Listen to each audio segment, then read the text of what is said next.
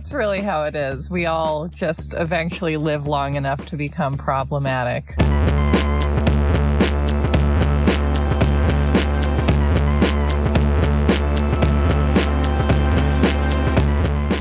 Welcome to You're Wrong About, where we talk about the stories that scared the bejesus out of middle school-aged Sarah. Oh. And also other people. Is that true? You were scared of this one? Yeah. This was one of the great white dead girl cases of my own white girl adolescence. I am Michael Hobbs. I'm a reporter for the Huffington Post. I'm Sarah Marshall. I'm working on a book about the Satanic Panic. And we're on Patreon at patreon.com/you'rewrongabout and PayPal and selling t-shirts and cool if you don't want to buy a t-shirt or support us in quarantine. I just love hearing how this little patter is going to go every time, because I feel like each time you're refining it to something a little bit shorter. And it's like we're traveling vaudevillians and I'm watching you opening in different towns. It's really nice. And today we're talking about Chandra Levy, who is, yes, one of the great missing white girls in recent American history. And I believe she went missing in 2001. Yes. And it was one of the last big news stories before September 11th. Yeah, this is one of the numbers that I came across, was that between June and September 11th, the nightly news broadcasts ran 63 stories on Chandra Levy. And then in the year after 9/11, they ran 3. Yikes. We moved on. Wow. I mean, I do think like the central mystery of this episode is not just why Chandra Levy disappeared and sort of what happened to her, but why this was a big deal in the first place. Like, as people have pointed out, in 1999, a woman named Joyce Chang, who was a congressional intern, disappeared and turned up murdered, and nobody paid any attention to it. In the same time period that Chandra Levy went missing, 126 other women were missing that had been reported to the DC police. None of them got any coverage. Yeah, and I'm guessing that there's a lot that went into this, and there's a lot of, weird fluky things about the news cycle that privilege certain stories at certain times over others. I think there's a lot of arbitrariness and chance that goes into this, but also I cannot imagine that race isn't a major factor here. That's true, but also what's interesting is I think arbitrariness and chance actually play less of a role in this one than in others, because this controversy was manufactured. It was deliberate. All right, Mike, jump in. Let's do this. I'm ready. Tell me what you remember about the Chandra Levy story. I remember that Chandra Levy was a beautiful intern of some kind for a congressman named Gary Condit. Yes. California House of Representatives guy. Okay.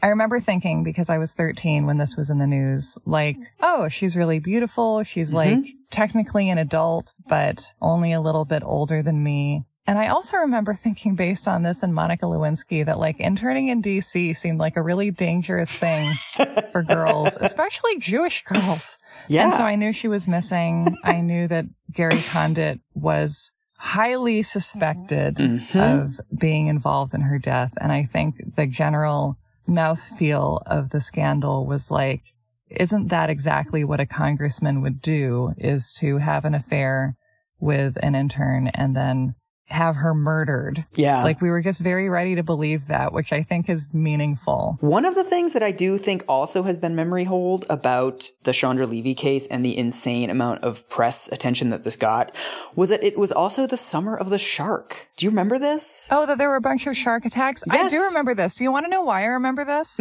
I remember this because, as you know, my family lived in Hawaii, and I hadn't even seen Jaws, but I saw like an A&E special about the making of Jaws.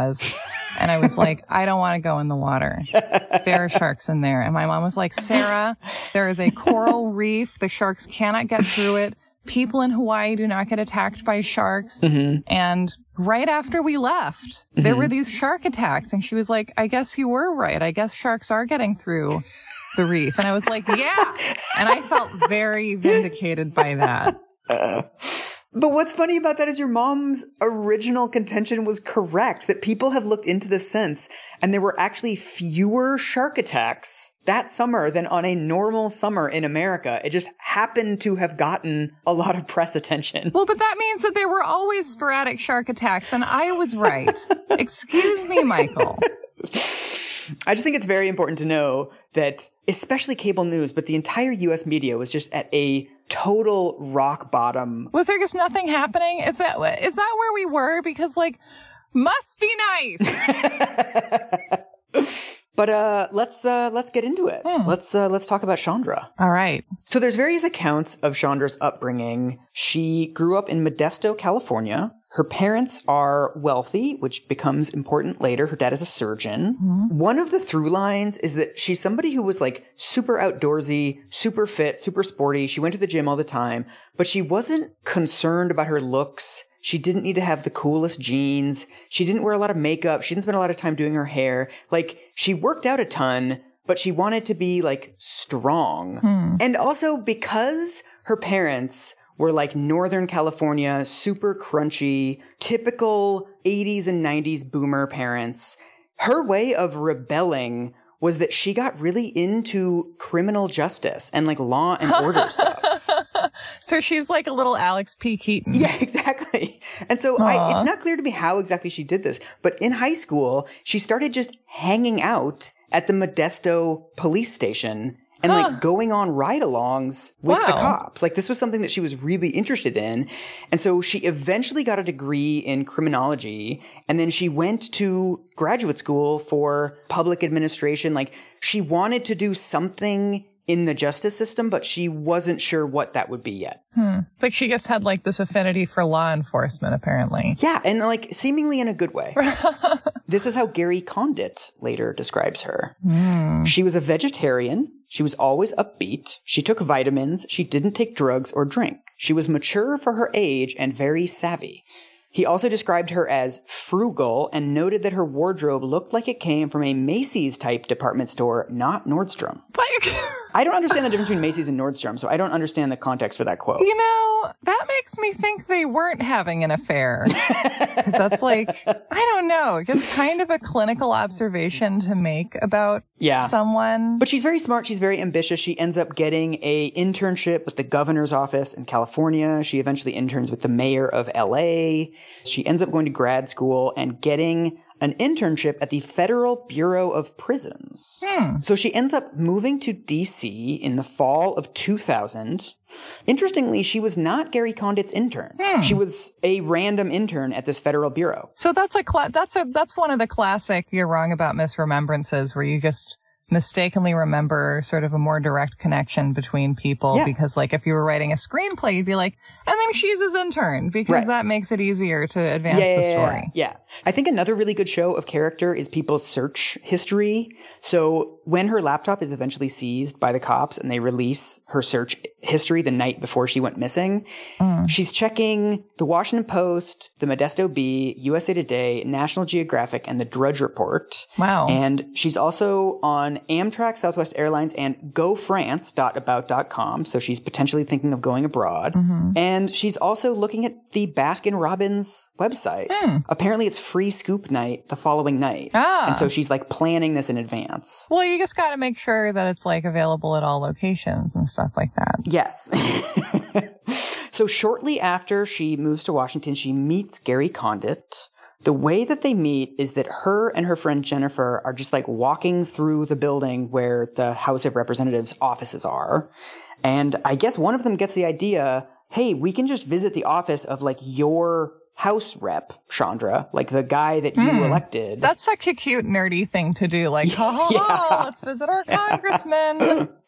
And apparently they go into his office expecting like whatever, some random secretary will be like, Gary's out right now, but like you can leave a message or something. But apparently like Condit himself walks out and is like, hi, it's nice to meet my constituents. And then he takes her and her friend on a tour of the building. That's so cute. That's, you know, like Roman Polanski taking Paula Barbieri to the Sistine Chapel. He's like, she's a beautiful young model who needed to see some art. That's immediately how I took it too, that it's like two attractive women in their early 20s popping by his office and he's like, yeah, let me take like 45 minutes out of my schedule to like show you the building and stuff. It's like immediately like, And you know what? Like that doesn't mean he had an affair with anyone, because you can also just get a charge out of being like, hello, you're young and gorgeous and giggly and you think it's intoxicating that I have this stupid job that's draining my soul away.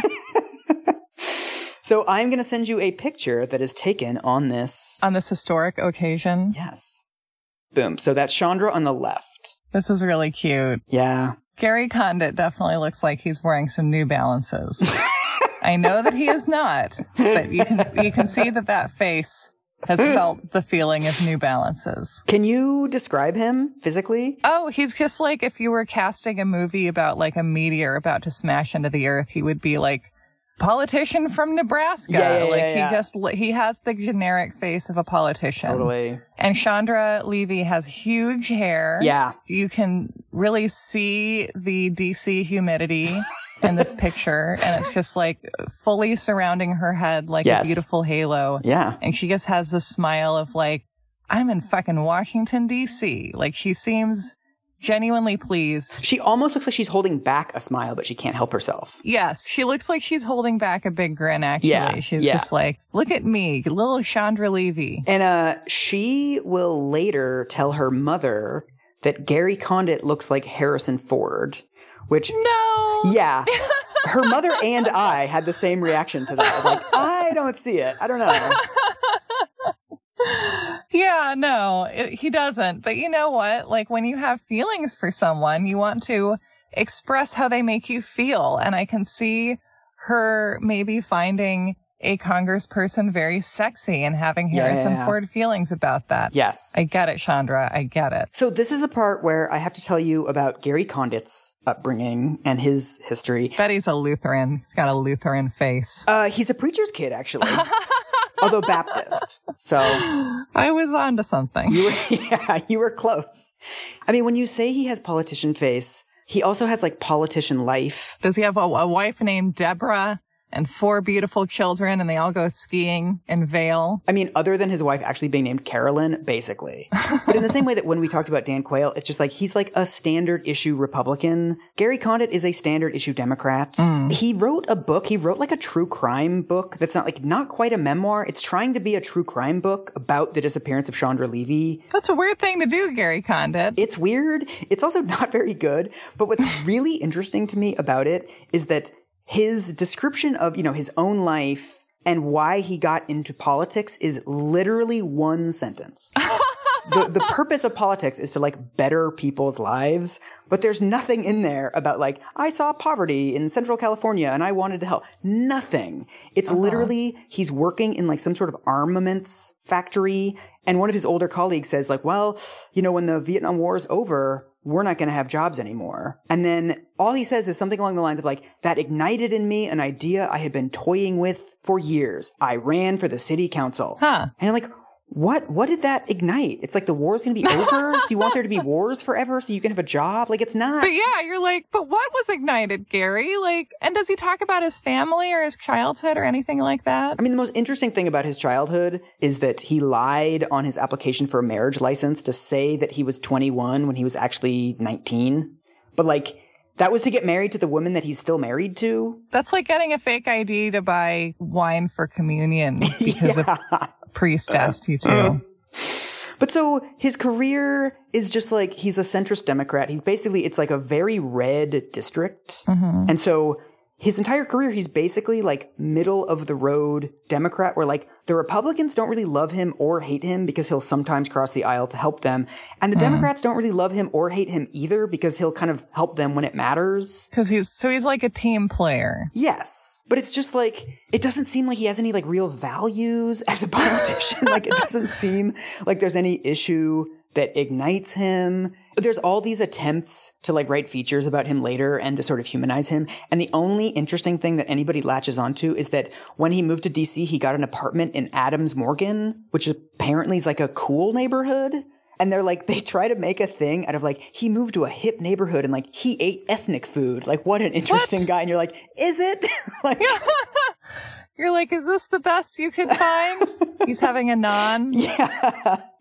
Yeah, so basically he's just like this boring guy, but Chandra likes him. And I imagine the fact that he's a politician could be really attractive to her. There's also some semi-problematic reporting later that like she has a thing for older guys. Honestly, if you're 23 years old, like guys your age and slightly younger are like not that great of a field to pick from. It's hard to not have a thing for older guys when you're a 23-year-old heterosexual woman. So according to Gary Condit's book, she starts showing up at his office and asking him for career advice because she's been doing this internship. She's graduated from graduate school. She doesn't really know what she's going to do next.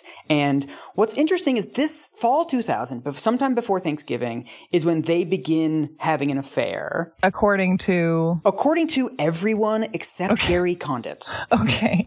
Well, then I'm really inclined to think it happened. Oh, yeah. I mean, to this day, he maintains that they didn't have an affair, but like we will get into the evidence that they had an affair, and it is incontrovertible. Okay. There's also, it's one of those things where the evidence that they had an affair is extremely strong, and the evidence that he had anything to do with her disappearance is extremely weak.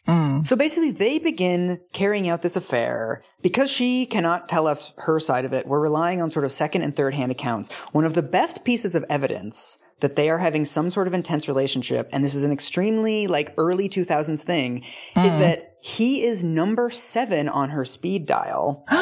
And his office is number 8 on her speed dial. Oh. The slots in your speed dial were a really big deal. Yes, because there were only 9 of them. Yeah. We always have these stupid little technological ways of demonstrating to ourselves that we are moving on from someone, and it used to be deleting them from your speed dial. Yeah.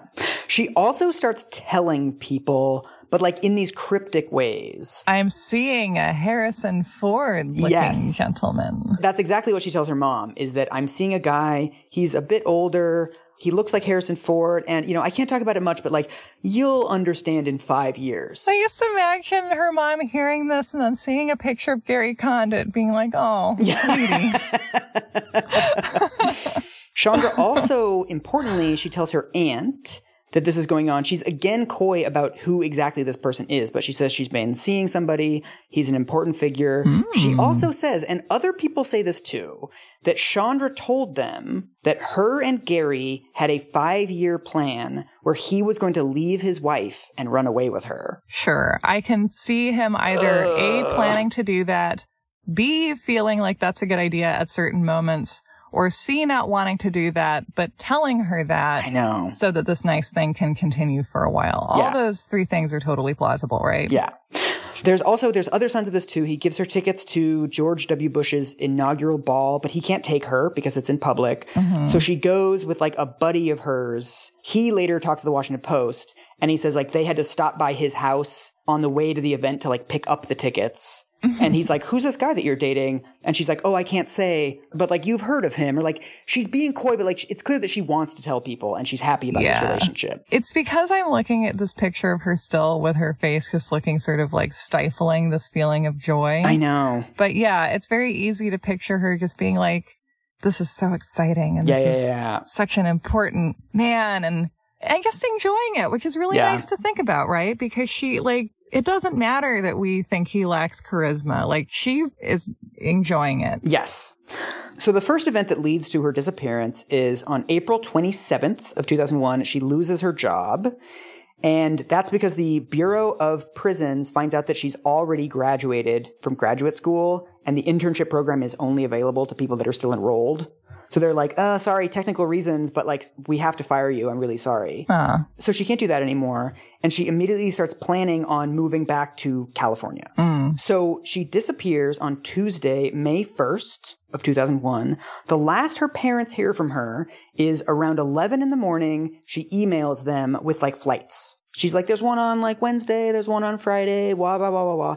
And then that's it. They don't hear from her. So she disappears on May 1st, but no one sort of reports it or like notices that she's disappeared until her parents call the cops on May 6th, 5 days later. And what's really interesting is after they start getting worried about this. They also start looking through her phone records because I believe they're paying for her cell phone bill so they can see the itemized list of all the phone numbers that she's calling. And they notice the same number again and again and again, like constantly calling this number. They dial it. It turns out it's Gary Condit's congressional office. And so they start putting two and two together. Like she's been talking about this older guy that she's seeing. He's quote unquote important. And then there's like 50 calls to this dude's office. Yeah. And they're like, well, we know she's passionate about water quality, but maybe not to this extent. So basically, as soon as they call the cops to report that she's missing, they're like, oh, and by the way, we're pretty sure she's dating this Gary Condit guy who's like a rep for her district. Like, we just wanted to let you know. Interesting. And so the first thing that happens is the cops get a warrant to search her apartment. What they find when they get there is this becomes like a huge thing in the media that like nothing is missing from her apartment. The only thing that is gone is her keys and a ring. Her ID is there. Her wallet is there. Her credit card is still there. Her cell phone is still there. There's no sign of any foul play whatsoever. And it also, like, it bears mentioning that at the time, like, you wouldn't need to bring your cell phone everywhere because you didn't really use it casually. You might have just used it when you, like, needed to make a phone call. Right. And, like, it couldn't help you as a navigational aid. Yeah. They also find her telephone answering machine is full. It has 25 messages on it. 2 of them are from Gary. And so he called her on May 3rd. This is 2 days after her disappearance, just like chirpily, hey, haven't heard from you. Just checking in. How are you? And so again, this is a sign that like him not having heard from her in 2 days is enough for him to like check in on her. The detectives also importantly find a pair of panties that are stained with semen. Okay, so they know she's got semen in her life, which is, that's normal for a 23-year-old. That does not come back for another couple weeks, but I'm dropping it now as foreshadowing. Okay. The first and I think maybe the biggest blunder or the second biggest blunder of this entire case is that there's a laptop in her apartment, right? And so when somebody goes missing, a really important thing to find out is what was the last thing they were searching for. Because like if I disappear and the last thing I'm searching for is like Greyhound tickets to Portland, like hotels in Portland, like that gives you a sense of where you should start looking, right? So they open up her computer, they look into her search history, and I do not know how they did it, but a cop manages to wipe her search history. Oh, it does seem like there are a lot of stories where the police accidentally behave in a really silly, tech ignorant manner, and are like behind even a normal person in knowing what to do in a technological situation, which is just, you know, proof of a lack of resources generally, among other things. Because when they finally, in 5 weeks, get her search history back, they see that like the last 10 things that she was searching for are extremely congruent with she was going for a jog. So she checks the weather. She goes to jogging.com and reads an article called How to Jog. And she goes to the website of Rock Creek Park and like looks at a map of all the hiking trails. But they don't know this for 5 more weeks. That sucks. So one of the main reasons that they make so many blunders in this case is because they don't have basic information of like what was on her mind in the 15 minutes before she disappeared. And then I would imagine that 5 weeks later, they're going to be really reluctant to be like, hey, so we take back all the stuff that we've insinuated for the past month or so, right? Like, that's hard to do. Yeah. They also fuck up in that her building has security cameras that monitor people in and out. So they could have gotten the security cameras and find out exactly what time she left the building and crucially what she was wearing, right? Like, did she have like a Walkman and like running pants on? And did they see Gary Condit going in? Exactly. Or like abducting her or anything? But the building only keeps the tapes for 7 days, and they forgot to ask. And so the building wipes the tapes, and so they never get the tapes. Oh, that sucks. That sucks. So basically, as soon as this happens, they have no leads. They have no information. All they know is that she left her apartment, and her apartment doesn't seem fucked with. Right. So they're like, wherever she disappeared from, it probably either she was taken from her apartment by someone she trusted or whatever went wrong after she left. Yes. So the only lead they have really is like this politician dude named Gary. So they go over to his house, they interview him. And they're like, well, we've already fucked up twice, so let's go talk to Gary. So they go over to his house. they ask him, like, what's the nature of your relationship? And he tells them the same thing that he's been saying ever since of, like, we were friends. I was giving her career advice. And, you know, maybe she came over to my house once or twice, but, you know, I can't really recall. People come over to my house all the time. Her gym was nearby. And is he living in D.C., like, on his own? Like, he has his own apartment and his family's in California, or what? Yeah, so every weekend, he visits his family in California. So, like, he's in D.C. from, like, Monday to Thursday, and then Thursday night he flies back to California. So he's alone in his apartment during the week. Ugh. That's a bummer. I know. His wife talks about with great pride that, like, he's always home. Like, he's such a family man. He comes home every weekend. He never misses it. This is actually important, but it's also just like a perfect little bachelor pad because there's no one to monitor him at all. It's totally segmented. He's like Harvey Dent or Nurse Jackie. So apparently, the cops say, did you have an intimate relationship with Ms. Levy? And he says, I don't think we need to go there. And you can infer whatever you want with that. And then the cops start looking into him more. And it seems like from very early in the case, the cops are actually pretty convinced that he didn't do it. Among alibis that we have ever talked about on this show, his is like by far the watertightest. Was he voting? He was literally voting. He was like on C-SPAN voting on stuff the evening that she disappeared. Plus, this is nuts. While like at the moment of her disappearance, like somewhere around noon of May 1st, he was meeting with Dick Cheney. So like Dick Cheney ends up being like a character witness. Oh, that is a great alibi. It also shows you what kind of Democrat he is too, right? That he's like hanging out with Dick Cheney and talking about like, how can we work together on stuff? Yeah. But then, I mean, the whole kind of like couple days before the disappearance, couple days after the disappearance, like he's a politician. He's constantly doing stuff like on camera in public.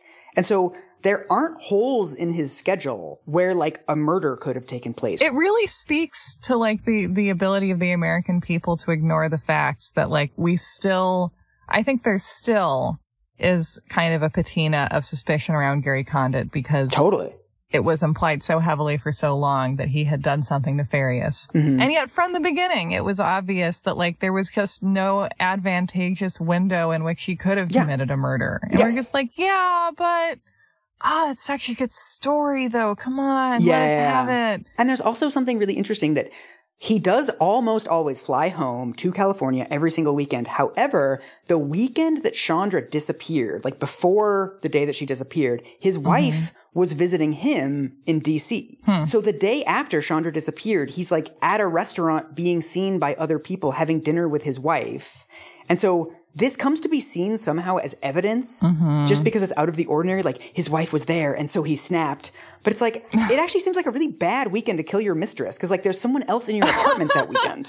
Well, I love how you always, you're just very practical in your true crime analysis. And you're like, this doesn't seem thought out at all because like this is the worst time to commit a murder when you have like no real alibi witness in a tiny little window of time. Yes. One of the main rumors actually about Gary Condit is that he was having rough sex with Chandra. He accidentally killed her and then he hid the body, which putting aside all of the issues of like, there's no evidence that he was into rough sex. There's no link between people who have rough sex and people who murder people.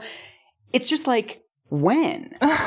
Like there is no time that theory could have taken place. Right. And so this is actually a pretty interesting period because the Gary Condit lead is kind of petering out because his alibi is so good. They look into two other dudes that Chandra had hung out with a couple times, but those also peter out pretty quickly because there's no indication that those guys had intense relationships with Chandra. They just hung out with her like 2 or 3 times. I mean, she's someone who's only lived in D.C. for 6 months. Right. So it's not like she has like this robust network of like exes and people that would have a motive to kill her. So they really don't have anyone to look into except for this congressman who is lying about the affair that he had with her for some reason. But then this answers the question of why Chandra Levy was such a big deal. Because her killer was a shark. Her parents do something that is very, I think, unfortunate, but also very understandable. It's been now 2 weeks since their daughter disappeared. They are convinced that the police are not taking this seriously and that they're not looking into Gary Condit enough. So they hire a PR firm. So there's this firm that has done a sort of national campaign to find 3 hikers that got lost in Yosemite in 1999. Mm-hmm. And so the Levys hire this group to sort of like get national attention onto their missing daughter to try to help find her. And so one of the first things they do is they hold a candlelight vigil for her in California, where they hand out Reese's peanut butter cups because those were her favorite candy. Aww. And this gets some like local coverage. And then they fly the Levys to DC to have a news conference saying like, the police aren't doing enough. We're looking for our daughter. Please help us. And this PR firm has contacts in the media. So this is when they're able to get like the Washington Post and these other news organizations to like cast this as a national story. Mm-hmm. And there's this really heartbreaking thing where when the Levys come to Washington, they're driving around and Robert Levy, her father, talks about he's looking on the streets and he's looking for her.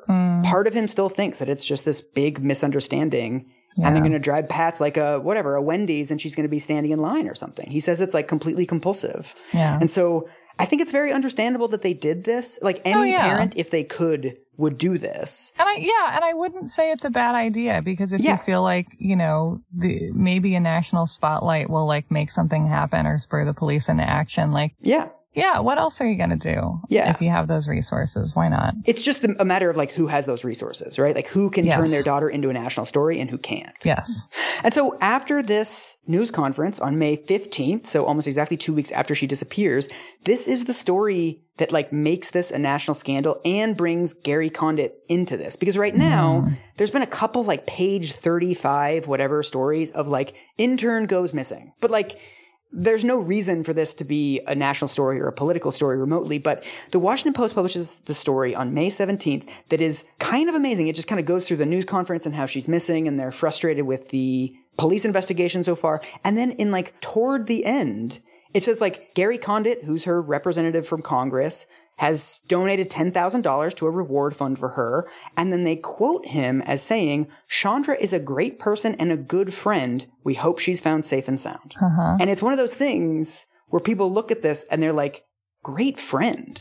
Like, why is this 53-year-old male congressman calling this 23-year-old girl who wasn't his intern a great friend? You had a beautiful friendship. Say more about that. And it's also interesting because he didn't have to say that. Like, he could have just been like, I'm giving $10,000 to her parents because they're from my district and I'm concerned. Yeah. Like, if he was going to deny a romantic relationship, he didn't have to imply this, like, close platonic relationship. That's... sounds worse. I mean, it's like, if you disappear and I'm like looking for you and there's an article about it and it's like, George Lucas says Sarah Marshall was a great screenwriter. You'd be like, whoa, wait, that seems like the story here. Wait a minute. Sarah's been corresponding with George Lucas. Let's pull on that thread a little bit. So basically, this is essentially when like the attention on Gary Condit goes nuclear. Every story from now on is all about Gary Condit and like what was their relationship? What did he know? This poor bland idiot. I know. Well, there's also something interesting in that in front of cameras and sort of at podiums, the cops are always saying, we don't think this guy did it and there's no reason to think that he's a suspect. While they're doing this, they're also behind the scenes leaking to reporters, he's our prime suspect. Yeah. And what starts happening is from now on, there's just a drip of stories every single day putting Gary Condit, Chandra Levy, and disappearance in the same paragraph. Because the American consumers were like, I'm bored. There's just no interesting news. They end up searching the woods outside of his office. And they don't find anything in the woods. But the fact that they're searching the woods is, again, like, well, why are the cops doing this if he's not guilty? Also, why would he dump a body near his office? That's such an idiotic thing to do. Like, he would take her to, like, an estuary in Maryland or something like that. Yeah. It also creates this really bad cycle where the only person that the cops are looking into is Gary Condit. And Chandra Levy's parents are on the news every night holding news conferences because they have this PR firm saying, why aren't they looking into this Condit guy? I just don't understand why they're not putting the spotlight on this Condit guy. We think this Condit guy had something to do with it. Yeah. Which is why grieving parents aren't placed in charge of investigations, right? I know. That's the reason. They want to find their daughter, and like this guy is shady as fuck, and he's lying about the fact that he had an affair with their daughter. Yeah. And so like, of course they're mad at him. Of course they think he did it. There's so many reasons why this didn't happen. But imagine if Mr. Bland Harrison Ford could like level with everybody and be like, yes, we were having an affair, but I didn't kill her. Like, would that make him look better or worse? Probably worse at this point because he's denied it for so long. But at the same time, it's like, the longer you deny it, the worse that gets. So, like, it's really, it's a rhubarb of a pickle of a jam. Yes. He makes so many dumb mistakes throughout this. Yeah, I'm not being impressed by, like, you know, the political savvy of Gary Condit at this time. And so this is also the time when the Levys meet with Gary Condit. Mm-hmm. No cameras, no anything. They're like, I just want to look at you face to face. Just want to look at this non-Harrison Ford fucking face. And apparently her dad is like, I can't even look at this guy. I'm not going to go. So it's only her mom in the end. So her dad has been like visualizing this man murdering his daughter, presumably, if he like can't stand to look at him. That's intense. Yeah. And then he can see them clinging to this theory in the face of grief, which makes sense as a human thing to do. Yes. And so he shows up, he tries to shake her hand, and she refuses to shake his hand. She immediately goes into these questions of like, how did you meet? How often did you see her? When did you see her last? Did you have anything to do with it? He answers, but again, he denies that they had a relationship, which just adds fuel to the fire because she knows, like, her daughter's been telling her about this relationship with this older guy. Because if someone is saying, like, I didn't kill your daughter and I'm not lying to you. I know. And I will try and gain your trust by lying to you. Yeah. That doesn't help. And so she basically thinks that he's full of shit. And at the end of the meeting, he's like, can I give you a hug? And she's like, absolutely not. Yeah. So is there further evidence for the affair, or have we gone through everything? I mean, the best evidence, and it doesn't come in for like another week or two, is that his DNA matches the semen on the panties that are found in her apartment. Yeah. Either they were having an affair, or he is, you know, openly masturbating in her home with her clothing. So I'm going to go with option A. And what's actually interesting about that detail, which is by far the most damning evidence that they did have an affair, is that actually doesn't go public until 2008. Interesting. People don't know that at the time. So at the time, all we know is the shit about like the speed dial and her aunt and her mom. So the evidence isn't as strong in 2001 as it is now, but it's like the evidence even then was overwhelming. He had admitted that she had spent the night and had come to his apartment, which like, yeah, it's close to your gym, fine, but like Gary Condit is not that fucking famous. They can go to like Panera Bread. This was in the Gary Hart episode, and I want to just emphasize that your idea for a solution to all of these problems, and I agree with it, is that there is nothing less romantic than a Panera Bread. If you want to meet with like an attractive young staffer or farmer rep, or just like demonstrate to someone through context clues that like nothing will be happening, take them to Panera Bread. Yeah. And the world will also know. They'll be like, oh, look, Panera Bread. Yep, that looks bleak. He also does really dumb shit. Like he's mad at the cops for leaking, which like fair enough. But he basically, like, he calls the cops and he's like, I'm not going to participate in this anymore if you guys keep leaking stuff. And they're like, that's not for you to decide. Right. Like, we are the police, Gary Condit. And so the cops come and they do interview him again. I mean, they end up interrogating him 4 times. Mm-hmm. He changes his story. He originally said, no, she's never been to my house. I've never been to her house. Then maybe she's been to my place once or twice. Then she was coming over a couple times a week. It is so interesting because I'm feeling animosity toward this guy, right? Where it's like, so you're telling me that this girl platonically slept over at your house, that you as a sitting member of Congress just had a platonic sleepover with a hot 23-year-old. Mm-hmm. Like, that implies either you're a liar or you are so unaware of how that will look to anyone that you really shouldn't be a politician because you lack the ability to gauge human reactions. Yeah. And when someone is clearly lying to your face like that, it really makes them seem like they're lying about everything, right? It's not great. It's actually amazing to me that he didn't admit it. It is. That's really commitment to a bad idea. Yeah. But it is, like, affairs happen, and, like, she's missing, and, like, admitting to the affair might help the cops solve the case and catch her killer before he kills someone else. Right. So, like, it's actually, like, kind of shitty to not just, like, take the L and admit that you had the affair for the good of her and her parents? Yes. It's very odd. And also that, like, Gary, like, you were having an affair. Like, if your family finds out about that, or if your constituents find out about that, like, you did do it. Like, it's not an unjust outcome. I also feel like it's reasonable for him to fall back on this perspective of, like, why can't the police clear me if I have so many good alibis, one of them Cheney related? and just being like, just do your jobs and stop talking about me. Mm-hmm. So it's hard because like you expect the police to be able to not bow to public pressure in the way that they are and to be objective about this. But on the other hand, they basically never behave that way. So why would you hold them to that standard? Yeah. And why not just be like, yes, like we were having sex. Yeah. And when you're having sex with someone and it's going well for both parties, you don't want to murder them even a little. Yeah. So I'm as confused and sad as everyone. Let's all link hands. But so, I mean, another really bad for Gary incident that happens at this time is that the Washington Post publishes a story saying 2 police sources have confirmed to them that Gary admitted having the affair with Chandra. Oh. But then they, of course, go to Gary for comment, and he's like, I did not admit that. No. Because he didn't. Oh, so the police are just also lying. So everyone's lying. So this everyone's is fucking great. lying. That's a good system to have. And also, it's amazing, in this story, if you read it, the first like couple paragraphs are all like 2 police sources with knowledge of the meetings, blah, blah, blah, say that he admitted it. And then in paragraph like 12 or whatever, the cops say, Gary Condit was not a suspect before the meeting, he was not a suspect during the meeting, and he is not a suspect after the meeting. Mm-hmm. But they're leading with the affair. They're not leading with the innocence thing. Yeah. This is also because it's gotten so famous. They get the same thing that we saw with the DC snipers, where there's like an 800 number and people are sending in tips because she's still missing at this point, right? Like there's no other leads other than Gary.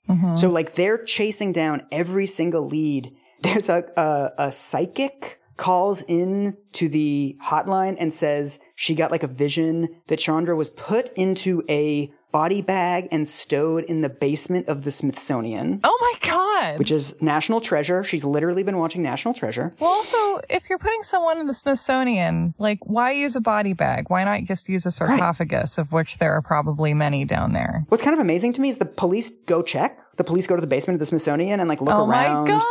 Oh my God. There's also another caller that says that she's been murdered and dumped in the Potomac, but they get all these divers and go check and she's not there either. Like they're actually running down these leads and spending an incredible amount of time on it. Yeah. There's also one person calls in with a tip that Chandra was the victim of a suicide bombing in Israel. What? And they chase that down. They like call Israeli authorities. Wouldn't they have known if she'd gone abroad before dying? I mean, so the tip line is essentially a place for people to just call and just say something that they think would be neat. Yes, exactly.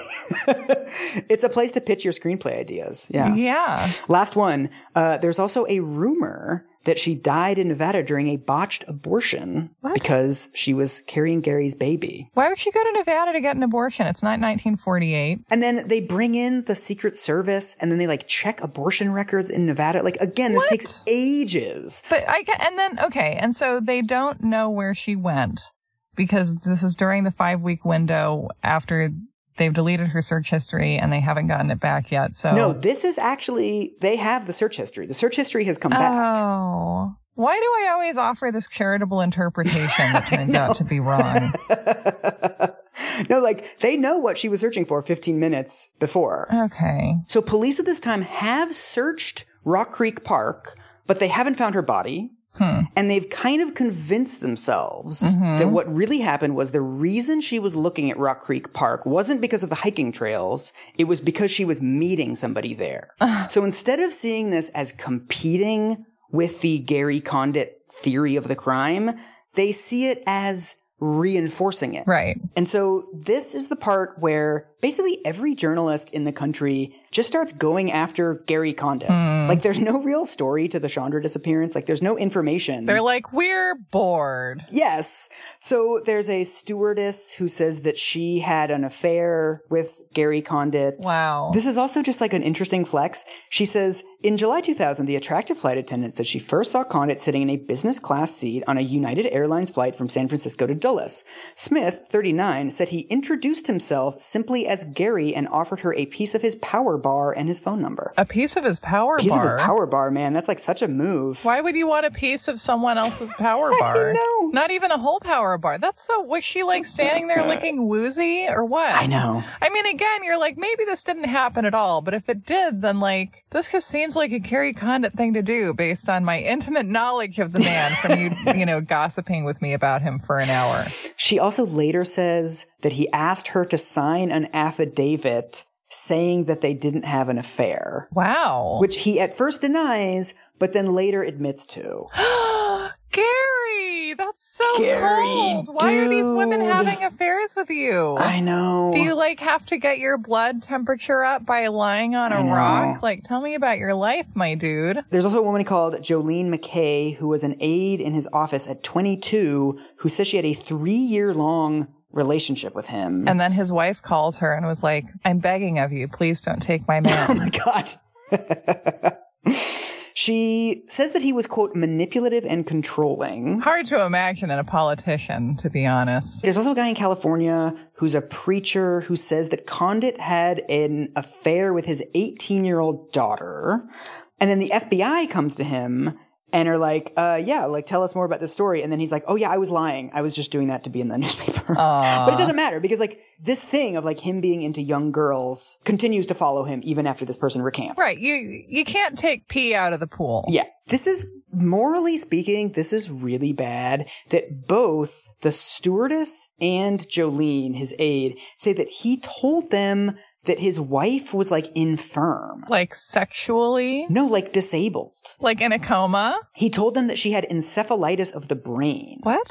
And then other, like, politicians will say this too. That he's telling them that his wife is infirm? Yeah. That's weird. There's interviews with Carolyn, his wife, who actually seems like a really nice lady. And she's like, I have migraine headaches. I've had migraines since I was young. Okay. Like, it's pretty fucked up to tell people that your wife is disabled. Like, to get chicks. So whatever he's saying, it appears that he's trying to get to the meaning of, like, Carolyn isn't well. Yeah. And we're married, but I'm more of her caretaker, and it's not sexual. Yeah. Like it is with you. Yeah.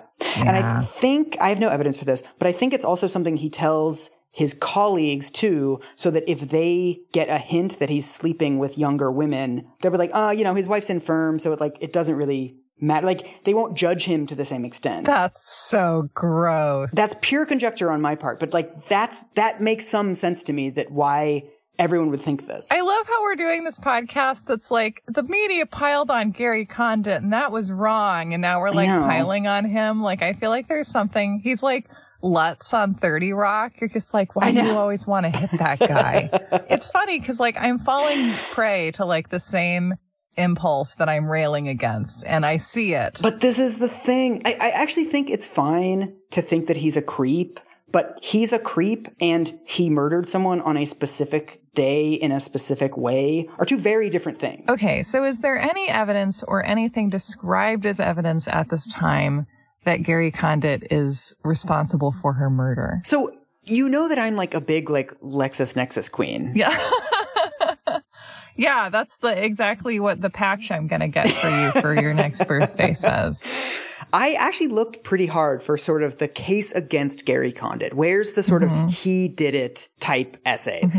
And what was fascinating about it is I found a couple of these, like, various columns in newspapers and things like that. And what's really interesting is all of the evidence, quote unquote, that he murdered Chandra Levy is actually just evidence that either he's a shitty dude or he's fucking with the cops' investigation. Okay. All right. So let's go over it. I want to hear this. So, like, the main sort of case against him is basically what we've already said, that he's changed his story. And so the idea is like, well, if he didn't kill her, why does he keep changing his story? Why is he making it so hard for the cops to investigate her murder?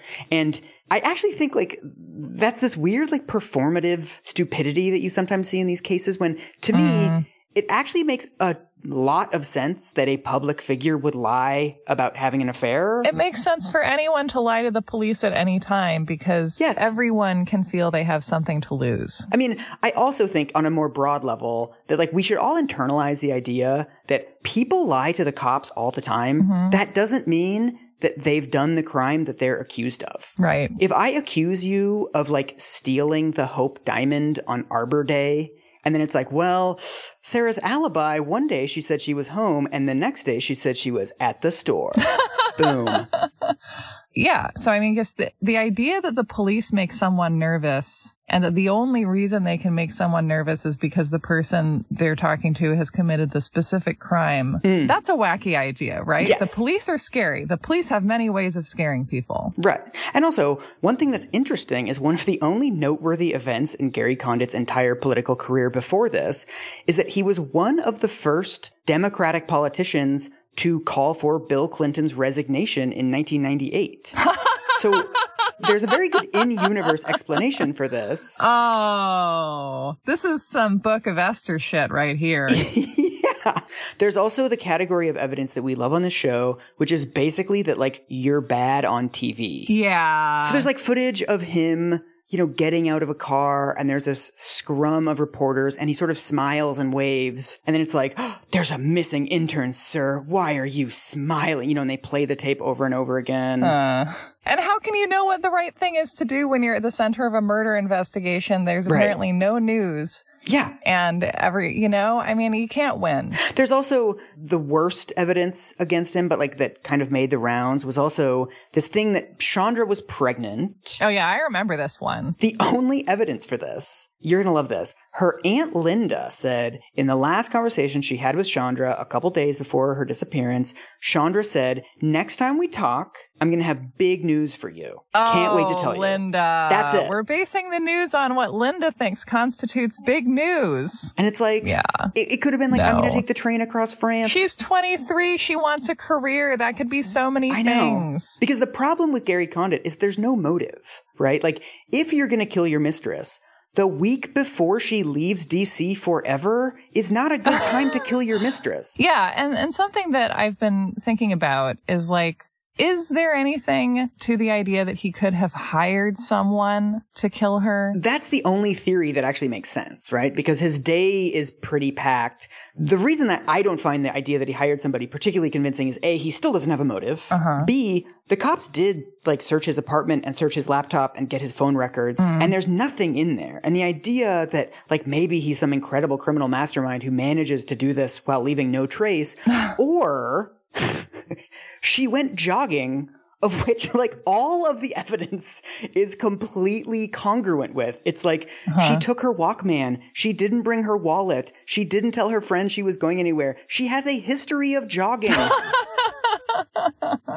The first thing we've learned about her basically is that she's just loves to jogging around town. So it's like you don't have to do any gymnastics to believe that like she went for a jog and then something bad happened. Whereas for Condit to be involved in any way, you have to have him being this criminal mastermind and her this like master of deception for no reason at all. This relates to my theory that one of the reasons we're so obsessed in the United States with the figure of the murderer is because the murderer has to be such a terrible category to be put in, partly because it is the only category, or one of the only categories, that can rob a middle-class white male of that privilege. That's interesting, yeah. Right? Like the only thing that's going to allow us to cast doubt on these sort of white male patriarch figures is like, well, if there is a category that can rob them of that power, that's one way to get rid of it.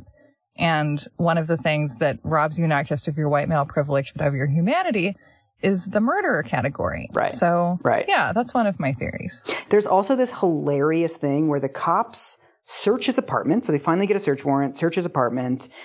But the day before the search, Condit is seen throwing away a box in a trash can, like outside a McDonald's in Alexandria, Virginia. Wow. And this random guy like sees him and he's like, oh, I think I recognize that guy from the news. That's Gary Condit. Yeah. And it's like, I wonder what he just threw away. And so he goes up to the trash can, picks out the thing that Gary threw away, and it's like a box that had a watch. It's like a Tag Heuer, however you pronounce that, watch box, but like with no watch in it. But then it's one of those things where he like mentions it to his colleagues. He's like, LOL, I saw this guy throwing away a watch box, like whatever. And they're like, you should call the cops and tell them. So he does. And then this, of course, leaks out. And it turns out this was a watch that Jolene, his aide, had given him like years before. Oh, my God. But he had it in his house. This is so dumb. It's I know, like we it's just so ran dumb, out of dude. news and we're like, let's dissect the boring, sad affairs of this boring, sad man. One of the lines I love from this Washington Post series is they say, at the time, detectives were puzzled. They tried to eliminate Condit as a suspect, but he was making it difficult. It's like, yes, dude. Well, and at that point, the media is involved. And, like, don't the police feel they look bad, I imagine, if Gary Condit keeps doing stupid things? And the media is like, this Gary Condit guy looks bad. And the police are like, yeah, we know. That's just his personality. I know. And, like, it's a 7-year-old watch. Like, why are you throwing it out hours before we search your apartment and then lying about it, of course, when they question him and then admitting it eventually? And then being like, the police can't find out that I had an affair with Jolene and she gave me a watch. And it's like, the police don't really care about Jolene, okay? There's, like, bigger fish to fry right now. It's funny because, like, it does suggest to me that, like, he's not thinking of this woman with whom he was in an intimate relationship and who, for all he knows, could be dead. Yeah. And that he's like, gotta get rid of this watch. Like, that's what this is all really about. Like, it does suggest a lack of character to me. Oh, totally. Again, and like, someone can suck and not be a murderer. Like, there are so many men who just suck, but they're not murderers, and we could just honor that truth. That is like the Gary Condit, like, campaign slogan. Like, I suck, but I'm not a murderer. Like, that's as close as I get to, like, defending him.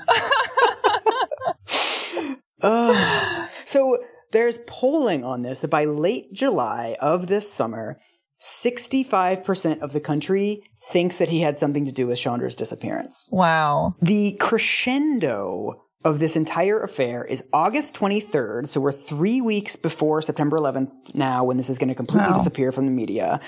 He does an interview with Connie Chung, where his condition for the interview is no editing. I'll sit down with you for 30 minutes, and, like, we're going to do it live to tape, and you're going to air the entire thing. Oh, great. A lot of awkward pauses in that. That'll be fun. A lot of people having to drink water. And so this is also just baffling. Obviously, she starts with, like, did you have an affair with Chandra Levy? And so this is what he says. Connie, I've been married for 34 years, and I haven't been a perfect man. I've made my share of mistakes. But out of respect for my family and out of a specific request from the Levy family, I think it's best that I not get into those details about Chandra Levy. Did the Levy family request that? That seems a little hard to imagine. No! They're like, Gary, we need you to deny that you had an affair with our daughter before she disappeared mysteriously. That's what we require from you. The first phone call from everybody is to the Levy family, which is like trying to get in the media as much as possible because they want to find their daughter. And they're like, fuck no, we didn't give him any specific request. We would in fact love for him to speak about his relationship with our daughter. That's snake behavior, honestly. And also to lie on something that could be so easily checked up on and then immediately was. It's like, why are you in this job, Gary? Like, what is here for you? Also, like, what's amazing to me is, like, he gets super rattled in this interview and, like, kind of lies and stumbles over things. And it's like, did you not think they were going to ask you about whether you had a relationship with Chandra Levy? Like, you didn't think that would come up? Yeah. Why do you think you're talking to Connie Chung? Just so she can ask you about policy, obviously. I know. Like, how do you not have, like, a really good answer to this? I know. And then you're just like, there's so many idiotic white men of whom this is true, where you're like, listen, buddy, like, you are cut out for managing, like, a large and busy Sonic franchise. Like, that's what you're cut out for, pal. And you just accidentally rose all the way to this extremely powerful position that requires a skill set you absolutely do not have. I know. We're sorry. We know that this is how it felt when the La La Land people thought they won that Oscar, but it's not your Oscar. We're very sorry.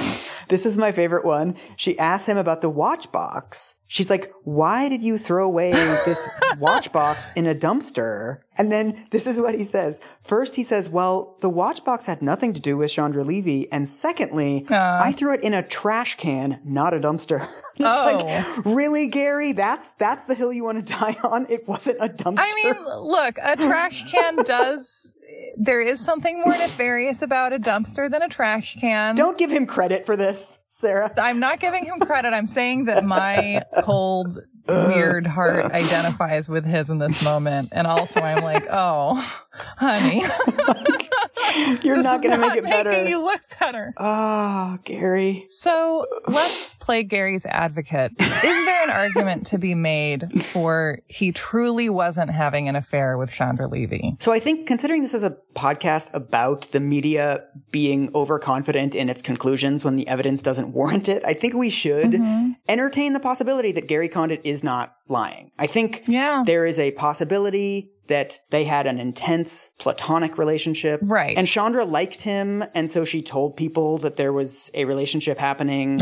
It is possible. I do not consider it probable. I mean, to me, it's much more probable that he's simply lying about the affair. And, you know, what's interesting is he never actually gave an alternate account of their relationship. He never said, like, here's what's really happened.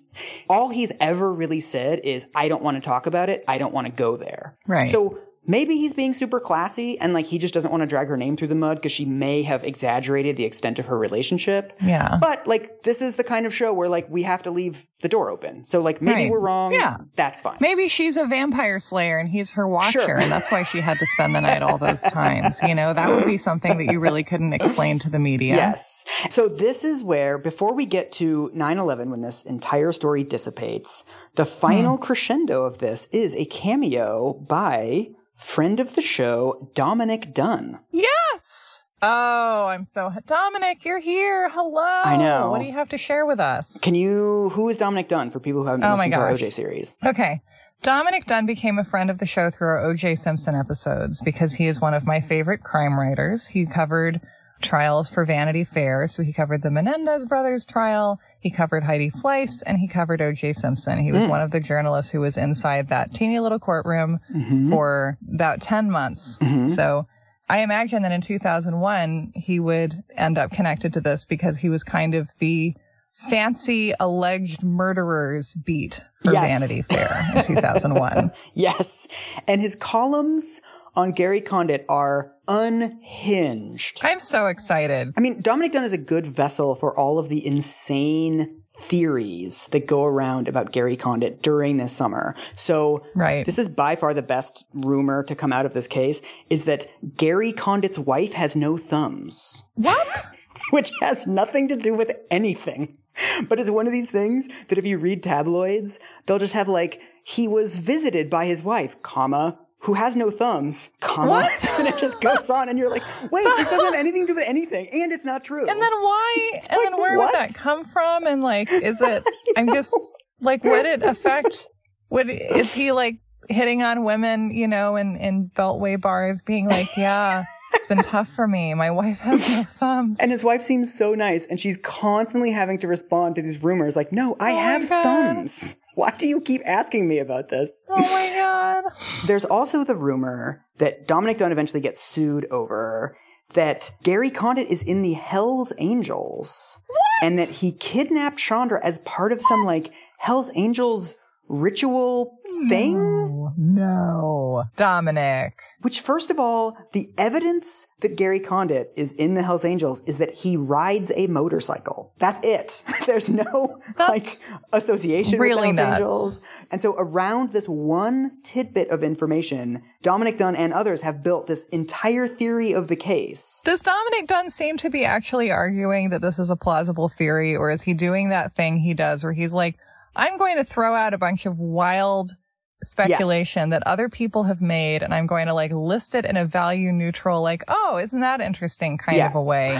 What actually drives me nuts about this, and I think this happens with a lot of people, especially on TV, is that they'll put out something as if they're just speculating. They're like, you know, sources have told me that he kidnapped her because he's part of the Hells Angels. I can't confirm that. Right. And so he brings this up on Larry King. He says, like, I'm just saying, like, maybe it was the Hells Angels. I'm not saying it's true, but we should look into it. And then another guest on Larry King is like, this is actually really irresponsible for a journalist to do because you have no evidence. You haven't told us who your source is. You're just putting this out there. And then Dominic Dunn then retreats to, well, all I'm saying is you can't rule it out. I just think you can't rule it out. Which, like, you literally can't rule anything out. Right. It's basically impossible to prove a negative. So, yes, like, you can say that about almost anything.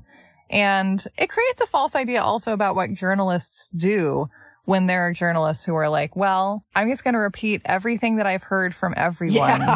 You know, just it's for the public to go over now. And it's like, well, okay, That's like shearing a sheep and then someone asks for a sweater and you're like, here's a bunch of wool and it's dirty and it's full of lanolin and there's your sweater. It's like, no, your job is to process the wool. Yeah. And also, I mean, he also, in the same Larry King interview, also puts out the theory that he heard from like one of his like Middle Eastern contacts that she was involved with like the Saudi royal family or some like Middle Eastern royal family, and they like absconded with her in a limo. Yeah, you can tell that he just likes repeating outrageous stuff in public. Yeah. And those are also two mutually exclusive theories. She can't have been taken by Gary Condit as part of a Hells Angels thing and kidnapped by a Saudi prince. This is like when satanic panic stories start being questioned in the news. Like if some theory is undermined, then you just throw out something even weirder on top of it. Yeah. And it's not, these things don't have to cohere together. You just have to give the public something to latch on to. Like, he is indicative of, I think, what the entire media did at this time. Was they're like, we'll just print, like, police sources say, or like, someone who knew Chandra in high school says this is his theory. And like, we'll just print it, but then we'll always have these caveats, you know, like, oh, the Gary Condit says it's not true and there's no evidence for this. But just the fact that it's in the bloodstream and people are talking about this so much, you don't remember the denials and the caveats. You remember like the outrageous stories. Yes. The last thing I want to say about the media stuff, one thing that I think is actually really interesting is every network is doing stuff on this. Every newspaper is covering it. It's this huge thing. CBS Evening News, they decide early on that they're just not going to cover it. And they don't for the entire time. Wow. Why? Do they talk later about their rationale or whose idea it is? One guy, the show's executive producer, he tells the American Journalism Review later, he says, I turned on morning TV and I was sick to my stomach.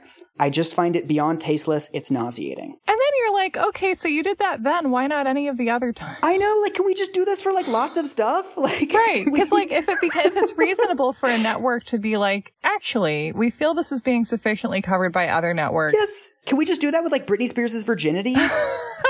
So basically, this is it. This is the crescendo of the media is August, early September. And then this shows you how big of a story this was, that on the morning of September 11th, the Levys, Chandra's parents, are on their way to film an episode of The Oprah Winfrey Show. Oh, wow. And Chad Condit, Gary Condit's grown son, is on his way to film The View. And then 9/11 happens and both appearances get canceled. Wow. And so then the story completely disappears. And we really don't hear about it again until 8 months later. So now we are going to rewind. That was a rewind noise. Thank you. Yeah. We're going to rewind to a guy named Ingmar Guandique, who is an El Salvadoran immigrant. He grew up super poor in El Salvador. His father was killed by guerrillas. He somehow scrapes together $5,000 to pay a coyote to sneak into the United States. He swims across the Rio Grande. His half-brother lives in Washington, so he moves to D.C. He gets a construction job, and he's basically just like 18-year-old kid doing day labor on construction sites. He's sending a little bit of money home, and he's basically like really depressed and angry, and America sort of sucks. He's working his ass off. He doesn't speak the language. He's really lonely and frustrated. And so according to his girlfriend, he starts hitting her. He starts carrying a knife. He bites her at one point. Oh. Her mom says that he like kicks in a bedroom door in their apartment. He's just lashing out.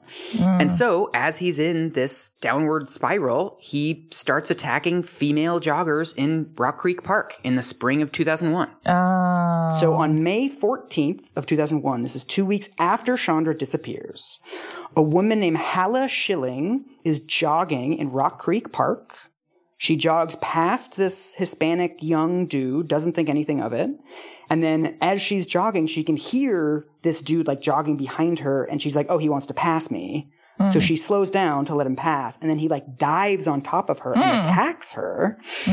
I did not know this, but apparently in self-defense classes, they teach you that if somebody like jumps on you and attacks you, you put your 2 fingers into their mouth under their tongue. And like press down, and it's like wildly debilitating. Like kicking them in the balls level debilitating, apparently. Wow, I didn't know that, but now I do. And so this Hala lady like does this to Ingmar, and he's like, ah! He just like runs away. Yeah, I just did it to myself and put a little pressure on it. I was like, yeah, that's bad. I mean, it's interesting because it feels counterintuitive to reach into the mouth of someone who's attacking you, but like, yeah, I get it. That's good to know. And so she reports it to the cops, but like he's, you know, too far gone at that point to find him.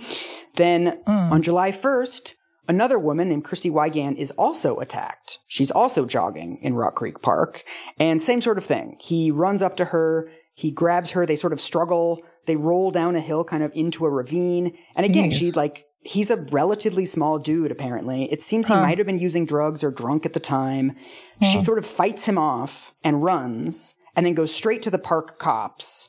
And so they find him sort of panting and wet, like hiding under a bush. And so this is 2 months after the disappearance of Chandra. They do a thing, the cops take him into custody and they do the interrogation tactic where they're like, did you attack a woman in the park? And he's like, no, of course not. And they're like, well, what we think happened is like there was probably some misunderstanding, like you bumped into a woman in the park and like she thought it was an attack. So, like, is that what happened? And then Ingmar's like, yeah, that's what happened. I bumped into her and, like, it must have been a misunderstanding. And then they're like, was there ever a time, like, maybe, like, a month or two ago or something, you might have bumped into, like, a different woman and, like, there might have been the same kind of misunderstanding. We're just trying to help you out here. And he's like, yeah, like, a couple weeks ago, like, there was another woman that I, like, bumped into and, like, it seemed like she was upset, but, like, I just bumped into her by accident. So, like, what he's given them, of course, is, like, these are the dates and times I'm corroborating these women's stories, but he doesn't know that that's what he's doing. He's then arrested for the assault of these two women. And so by this point, the cops know that Chandra Levy has disappeared probably in Rock Creek Park. But this is baffling. They show Ingmar a picture of Chandra. Do you recognize her? And he's like, oh yeah, I recognize her, but like I didn't attack her. Like I saw her in the park one day. Yeah, that's not a good lie. It's not great. Because like, why would you remember her if you just saw her in the park? But then what's very weird is that these like park detectives don't contact like the main detectives. So the information that this guy, Ingmar, has been arrested for attacking joggers in Rock Creek Park doesn't get to the main investigators of this case. So they stay on Gary Condit for like months after this. Yikes. And so this is nuts. In October of 2001, after September 11th, a jailhouse informant comes forward and says, this Ingmar guy told me that he murdered Chandra Levy. I mean, jailhouse informants are notoriously iffy, I have to say. Yes. In one of these stories, they note in 22% of wrongful convictions, a jailhouse informant is involved. Wow. It's very easy to see why an informant would do such a thing, right? Because they're offered some kind of a deal. There's a clear incentive structure that goes into it. And so it's just not surprising that there would be rampant abuses of that. Oh, totally. And that people would be claiming that their cellmate confessed something to them. Yeah. That, in fact, they never confessed at all, but which they know that the police would like a confession of. Yeah. What's also fascinating about this one is that the jailhouse informant comes forward and tells a completely ludicrous story. So he says, Ingmar Guandike attacked Chandra Levy and killed her in the park. Fine. That, like, basically checks out. He also says, however, that Ingmar was paid $25,000 by Gary Condit to do it. Okay. And it's like, why got greedy? Yes. You got greedy, Martin. So they give the jailhouse informant a polygraph test, which he fails. They also give Ingmar a polygraph test about whether he is in any way involved in Chandra's disappearance. He gets inconclusive results. The problem is they're doing these polygraph tests in English. And so neither one of these people speak great English. And so it's difficult to sort of get people's reactions or kind of have a back and forth. And you can imagine getting a stress response just from the fact that someone's having a hard time following. Oh my God. If I had to talk to the cops in German, I'd be so stressed out. And so apparently because of 9/11, that all of the resources have now shifted to terrorism, they can't get a Spanish language polygraph specialist. What? And so they just kind of drop it. What? Ingmar gets charged in 2002 for attacking these other two women, and he gets sentenced to 10 years. What's nuts is in the sentencing phase, the judge to the prosecutors is like, hey, I've been seeing the Chandra Levy case in the news. Same park. There's nothing there, right? Is that a thing? And the prosecutor's like, nah, like we had an informant, but it didn't work out. Like, okay. Like nothing happens. They sentence him to 10 years. He goes to prison. It's interesting, right? Because if you have someone who's attempting to frame a defendant, you can see how thinking that might be true and realizing it's not would lead you to just feel that you've dealt conclusively to the whole thing and not be like, well, maybe he tried to falsely implicate someone who is guilty, but who didn't admit it to that specific person. Right. And they didn't really do much of an actual investigation. Like, they didn't actually look into this that hard. They're just like, take a polygraph. Well, it's like the thing where, like, you kind of intentionally half-ass a chore so that no one ever asks you to do it again. And so May 22nd of 2002, they find Chandra's body. How does this happen? There is a dude walking his dog. He apparently collects animal bones as a hobby, and there's typically deer bones in Rock Creek Park, I guess, and like deer antlers. He's decorating his dive bar. And so he's like off the beaten track, like off the ravine looking for bones, and he finds what he thinks is like a deer bone, and then he pulls it out of the dirt, and it's a skull. It's Chandra's skull. Fucking sucks. After the laptop, this is either like the worst blunder that the cops made or the second worst blunder. They searched for her in the park on July 25th of 2001. So after they saw her search history. But they stayed within 100 meters of like the paved paths. So they didn't look on all the sort of like little tiny warrens, like little nooks and crannies in this park. Okay, so on the one hand, like how many acres is it? How big of a park is it? Apparently it's twice the size of Central Park. It's big. So it's like forgivable, right? Like I can look at that and be like, I cannot expect you to have searched every single little nook and cranny in this park. However, it also seems that they were using a tremendous amount of resources based on tips that had no basis in the victim's search history. They're diving in the river. Right. They're diving in the Potomac. And it's like, surely you can spend more time in the one place that you have any reason to think she might have been. Yes. And also, by July 25th, there had already been these two other attacks of joggers in Rock Creek Park. It's like they might have still missed her, but it seems like they really could have increased their chances of finding her body. It's also very interesting because this is one of the few cases where, like, this is a stranger danger murder. Yeah. Like, we're always the ones that are like, look at people that knew her, look at the power structures. And then this one is like, ignore the power structures. It's a stranger. Well, or like pay attention to the power structures, but like except when there seems to truly be nothing there. Yeah. Unfortunately, the answer seems to be like just, you know, have lots and lots of time and resources. Yeah. I mean, this was the only lead they had. What's really interesting is they only had two leads, basically. Gary Condit and Rock Creek Park. And like Baskin Robbins, maybe. The coupons. Yeah. So basically at this point, they finally start investigating. And so in late 2002, they start asking Ingmar's like landlords and his friends, like what was he like? And they come up with the day that Chandra disappeared, May 1st, Ingmar missed work. And they also speak to his landlord, who says sometime around this time, he showed up with like scratches and bruises on his face. So she's not sure like exactly when this is, but like sometime around like spring of 2001. Those are essentially the only two pieces of information that link him to Chandra's death.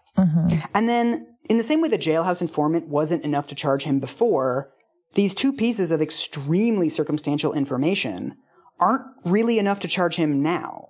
So in 2002, they're like, okay, scratches on his face, missed work. But like, you can't base an entire prosecution only on that. And this jailhouse informant story has completely fallen apart by this point. So then 6 years goes by.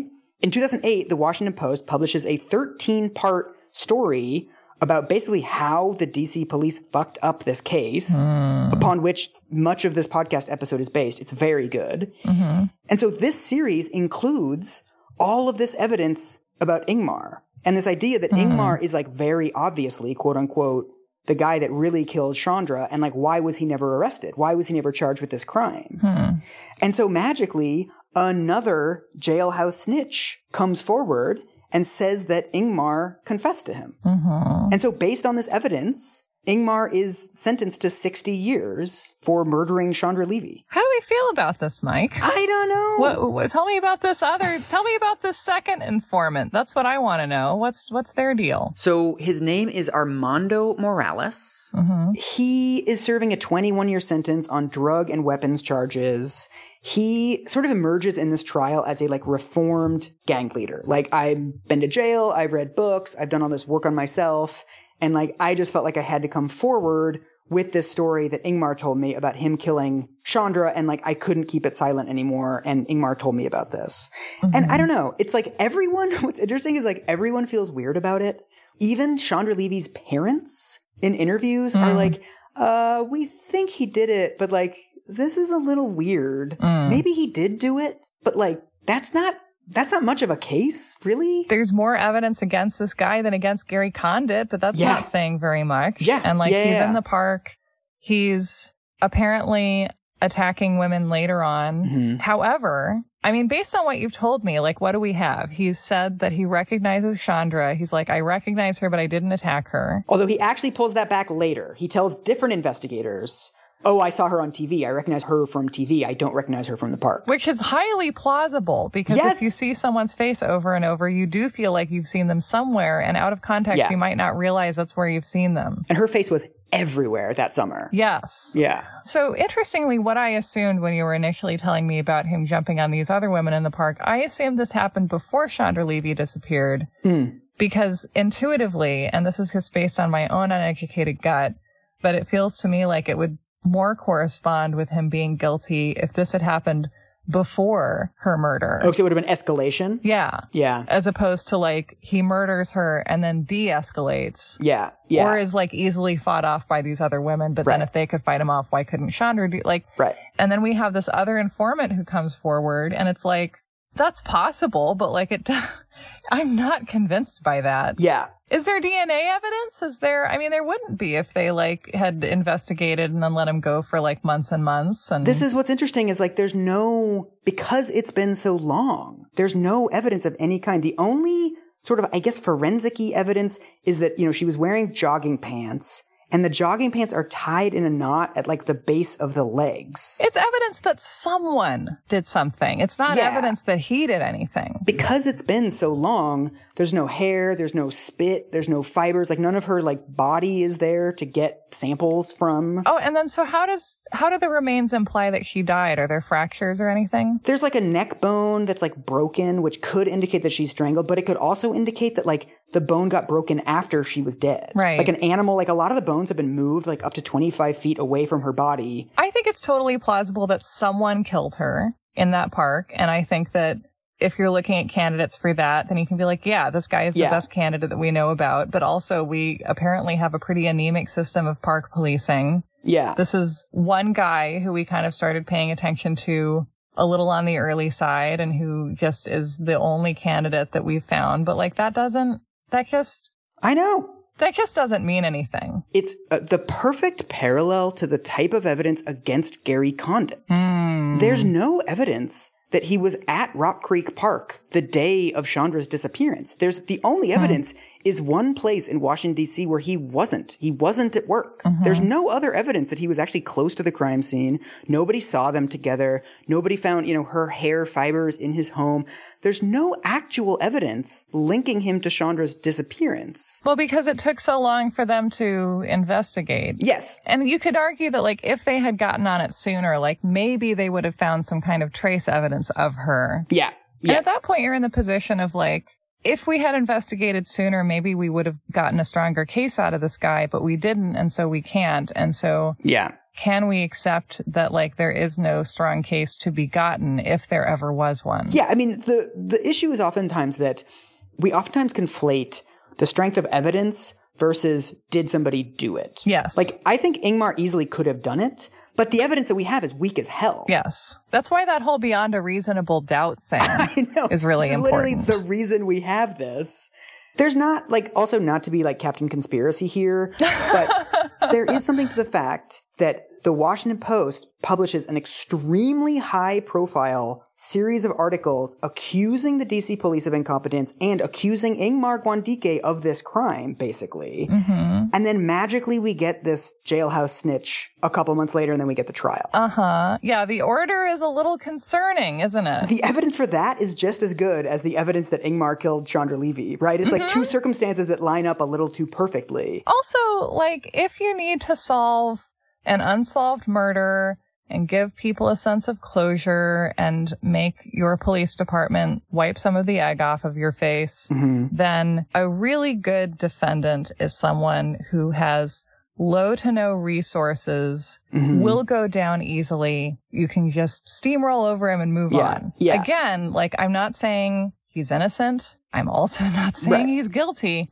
but I am saying that he's an ideal candidate for someone who can be brought to trial and convicted quickly and easily. Right. So what happens next is just an absurd series of twists.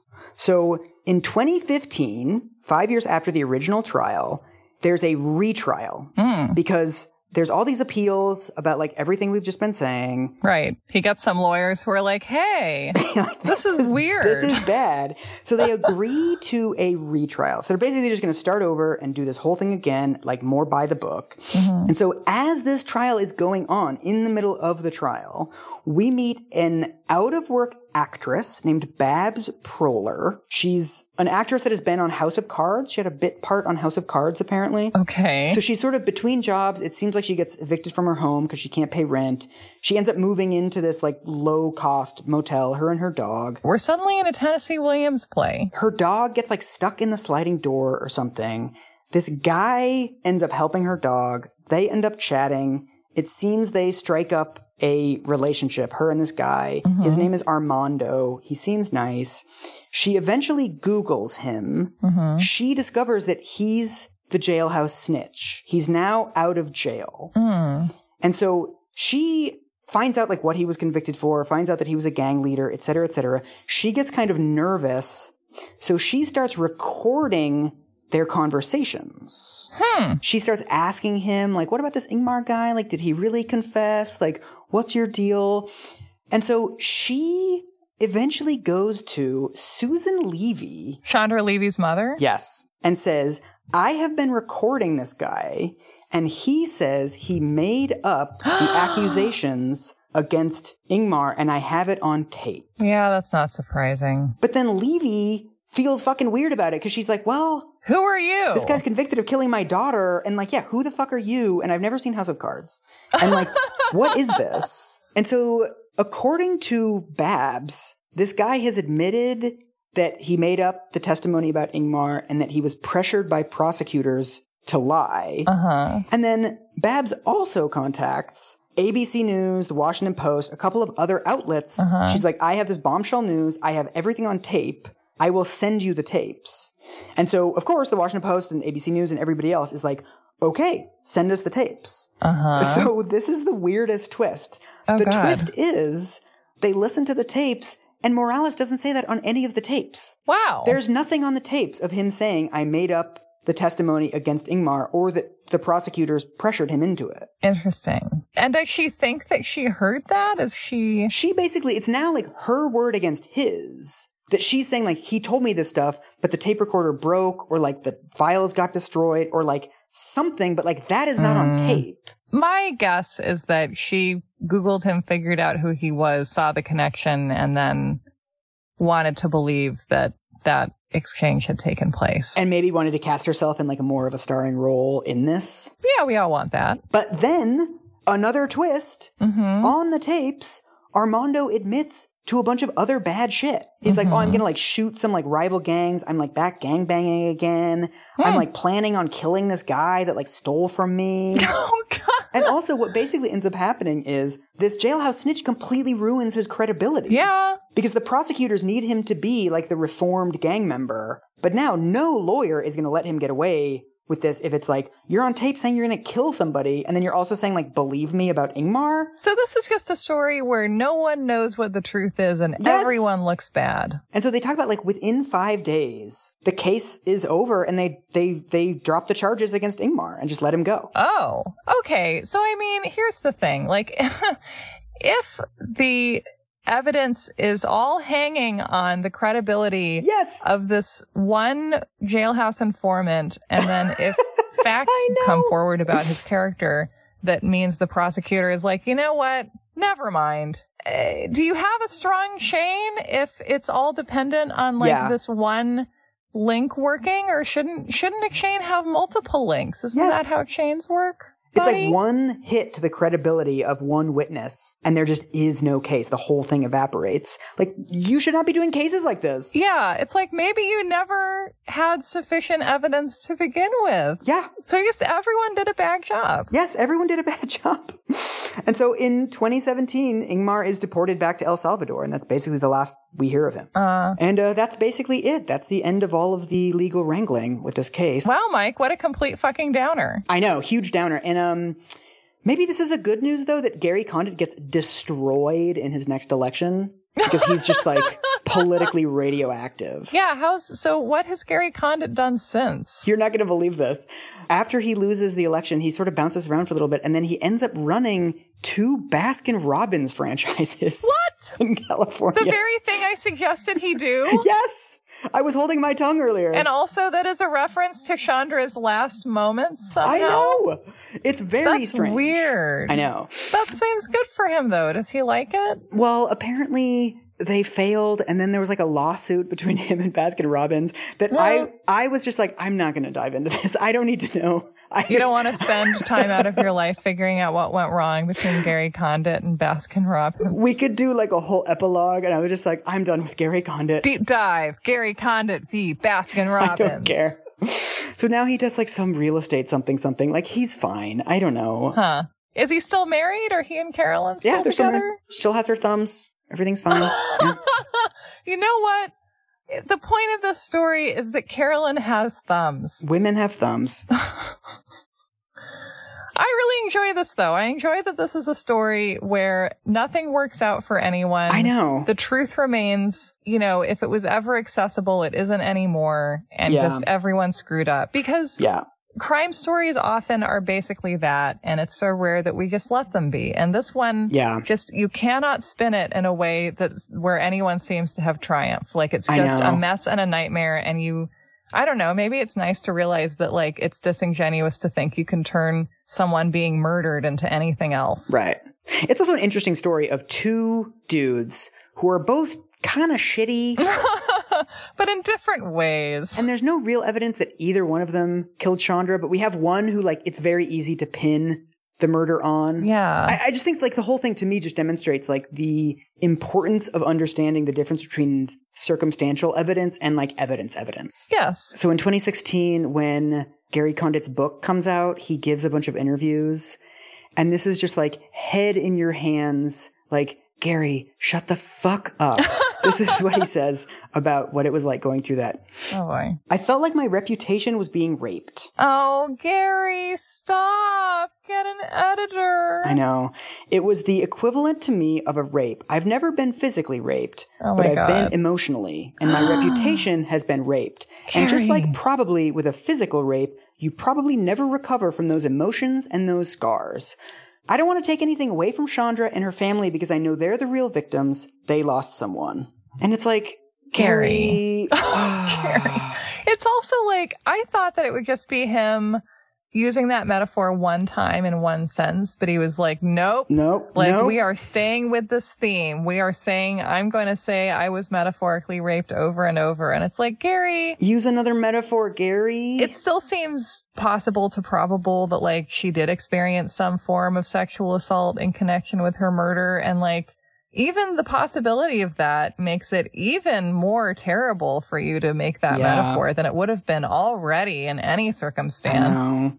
I do think the hardest cases to talk about are the ones where someone is not guilty of a specific thing, but they're just kind of shitty. Yeah. Well, and, I've been also watching Perry Mason lately, and I actually really admire that show because apparently the writer of the novels that the Perry Mason stories are based on, Earl Stanley Gardner, had a plot wheel to decide what was going to happen in his books, which means that you have various factors on various wheels. You have the wheel of hostile minor characters whose function is making complications for the hero. You have the wheel of complicating circumstances and so on. And so when you need a plot development, you spin the wheels, I guess. I haven't used one. And you get hero is betrayed to villain by spies, or a vital witness refuses to talk, or false confessions. And so what happens in the story is dictated by a combination of writing out good options for narrative and then chance. Right. I find that so satisfying to watch in Perry Mason, because you'll have someone who seems set up to be the killer, or you'll have a plot that seems very reasonable based on what you've seen so far, and then the wheel spins, and then something completely random just shoots into frame, and you're like, all right, this feels like real life. I get it. I see where you're going with this. Where am I going with this? Well, that it's basically like thematically, Gary Condit should have done it. Right. But we have this completely random thing, and we have Chandra Levy decided to go for a jog on a Tuesday for no particular reason, and then something terrible happened to her. Yeah. And there is no thematic resonance. There is no larger meaning. It's just a roll of the dice and something that sucks. Yeah. And just that, like, we can't turn the tragedy itself into anything else. Yeah, and we can't go looking for thematic resonance in things to the elimination of the non-satisfying option. Right. Which is basically what this ends up being. Do you want to hear the solution wheel? Ooh, yeah. Okay. So when you need to solve, end your book, you're like, chop, chop, gotta finish. Mm-hmm. These are some of your options.